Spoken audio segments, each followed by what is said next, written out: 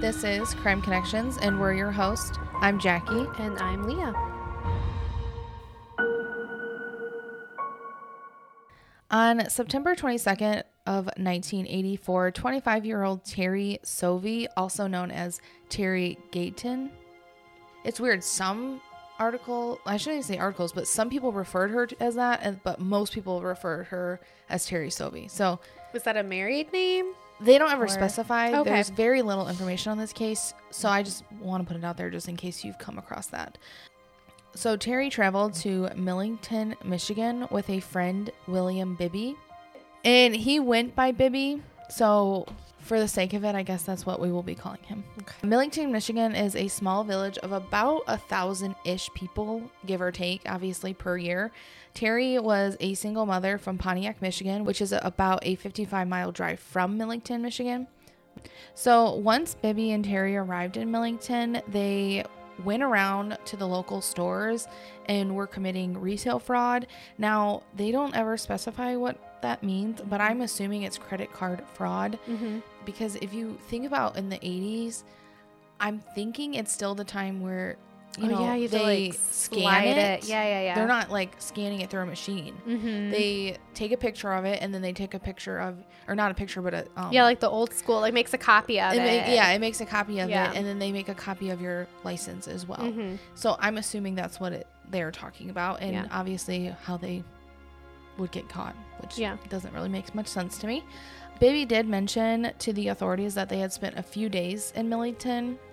And on the 22nd, according to Bibby, the two were driving around out in the country in the middle of nowhere, and they parked their car behind a random farmhouse in an undeveloped, swampy area.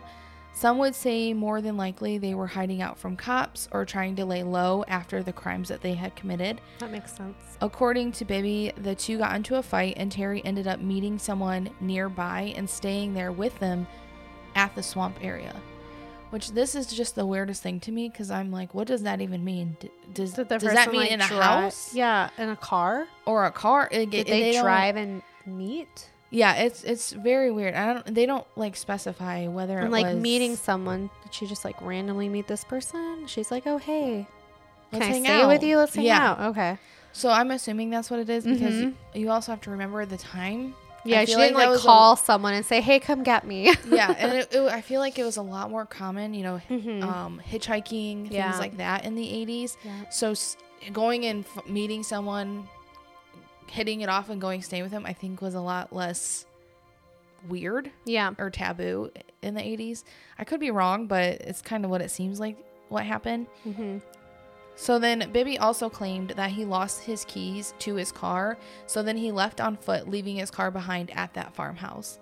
Now, I'm assuming this farmhouse was abandoned, because who in their right mind would just park behind someone's house where people live in it? Their car. And the farmer would not be okay with it. Like, they'd be like, who the heck is this? So I'm assuming it's abandoned. Because it's still, it's the 80s, but that's something that you would figure would happen in like the 40s, and it would just be like, meh, whatever. Yeah. But the 80s, no, you wouldn't. Concerning. You'd be like, why are you on my property? Get off. So I'm assuming it's an abandoned farmhouse. Terry, since staying with this person in the swamps, has never been seen or heard from since.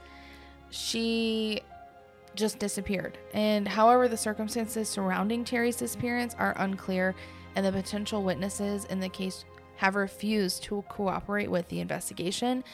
Police have gone far and wide trying to talk to these people, and they have not responded. Well, they probably don't want the police around, because Terry and Bibby, just the things that they were involved in, they probably kept company that were very similar.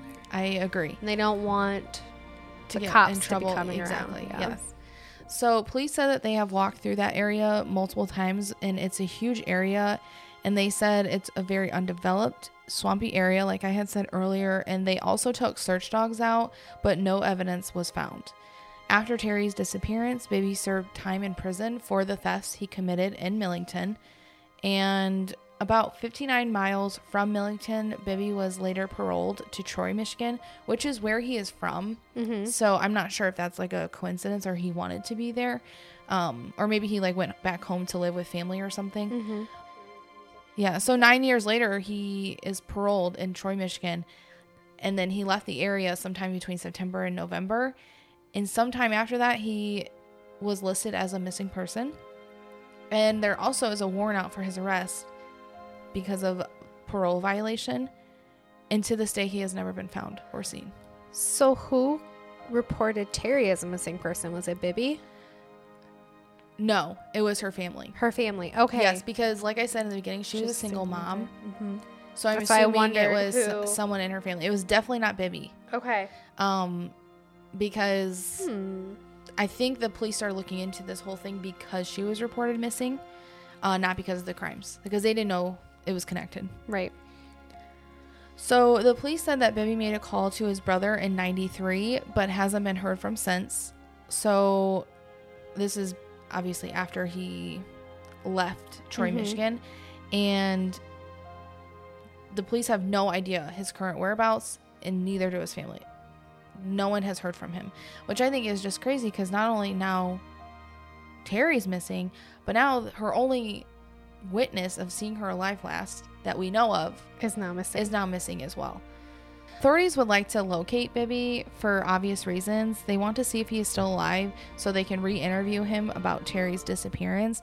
And then also the obvious other reason is because he has a warrant out for his arrest.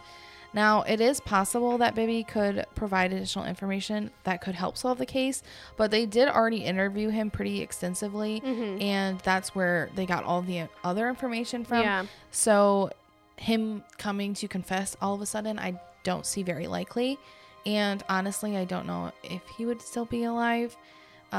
Terry was a Caucasian female. She was about 5'1" to 5'2", 120 pounds to 130 pounds. She had blonde hair, hazel eyes. She did have a tattoo on her left shoulder. They don't specify the tattoo, but they just mentioned her tattoo, which I think is odd because normally they specify it to identify someone. I mean, there's thousands, gazillions of people that But have she's tattoos, never been found. But she's still never been found or heard from to this day. And Bibby's never been found. No.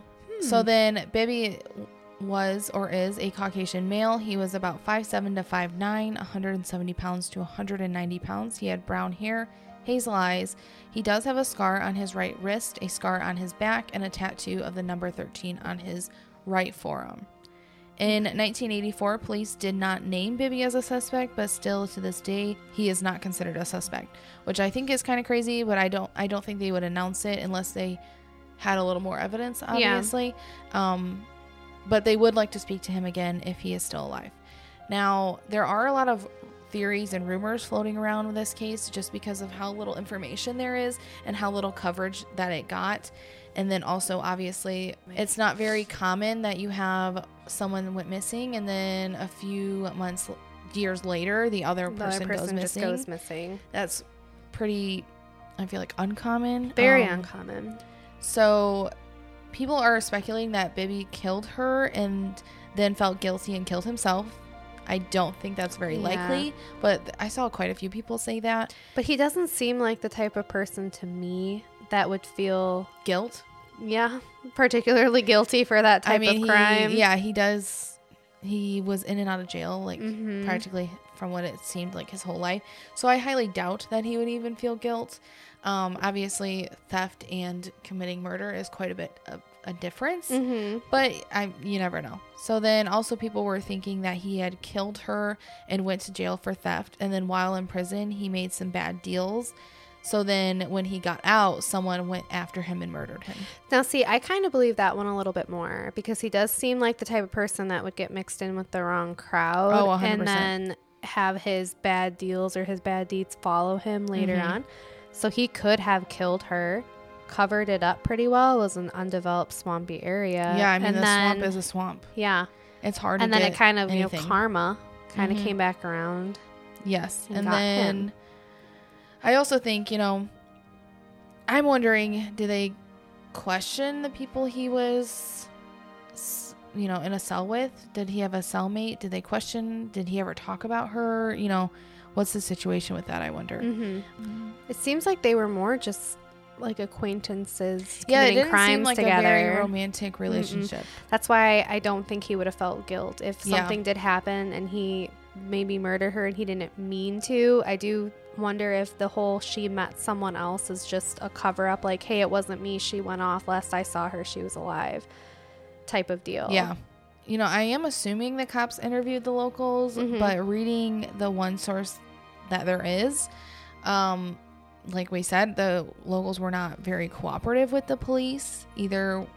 It kind of seems like Bibby wasn't the most cooperative either, but it's just crazy to me because, well, obviously, one, they were in the middle of nowhere, so I'm wondering if there were people around. There probably is this a homeless type of camp type thing? Because we did a case a while ago where they said, oh, she was found in a park, and it actually is a homeless camp. Oh, okay. There were a bunch of homeless people there, but in the news they don't ever talk about that. And the locals were mad about it because they were like, why aren't you talking about this? This is a big deal. Like, there are so many homeless people there, and then it ended up being a homeless person that killed the person. So, you know, is this a homeless camp? I don't know. This case, it's crazy to me because it just seems so simple, but the police obviously didn't have enough evidence to convict or to do really anything with, because they don't have a body and they don't have anything of hers. Yeah, the last person that saw her alive is now gone. So it's just a little wild. So I wonder if the car was ever found and checked for evidence. You know, he said he couldn't find his keys, so where'd the car go? They never mentioned the car. They never mentioned any evidence. In the small amount of things I found on this case, I even tried going on to, you know, Web Sleuths and all that. Very little people have heard of this case. I've never heard of it. And yeah, it's just crazy. So then somewhat recently in 2021, investigators reopened Terry's case, and, you know, they're trying to find some new leads and get some new eyes on it. Officials said that the witnesses are afraid because they didn't cooperate initially with the investigation, and they are now afraid they're going to now get in trouble for that. Which, I mean, like, if you're so afraid, I feel like you have to know something. Yeah. If you're that uncooperative and that afraid, there must be something you've heard or you've seen, and now you just don't want any part of it, which is sad. Yeah, because then you're admitting, one, that you have to know something worth saying that for, and then two, you're now like preventing it from being solved. Yeah. But police can't force people unless to they do a trial, which they don't even have evidence to do a trial. So then I did see an anonymous comment on the 21 article that said, quote, she either ran and stayed away as a homeless person, or the possible chance this guy she hung out with might have done something and dumped her in the middle of the swamp and weighed her down. Now, I think it's interesting they commented anonymously. Yep. This is a news article. Why are you commenting? But, you know, and then I did read above that the person said, there's so much more behind the scenes that you are not putting in this article. And I wonder what that even means. Like, what's behind the scenes? The police are not revealing everything? And then the town knows more? Yeah. And they're not putting it out there? I don't know. So, honestly, that is literally all that there is. There is one news article. There are 2 Charlie Project, you know, missing people links. But that's it. That's the only information that you will ever find on these 2 people, which I understand it is an older case. It's from the 80s.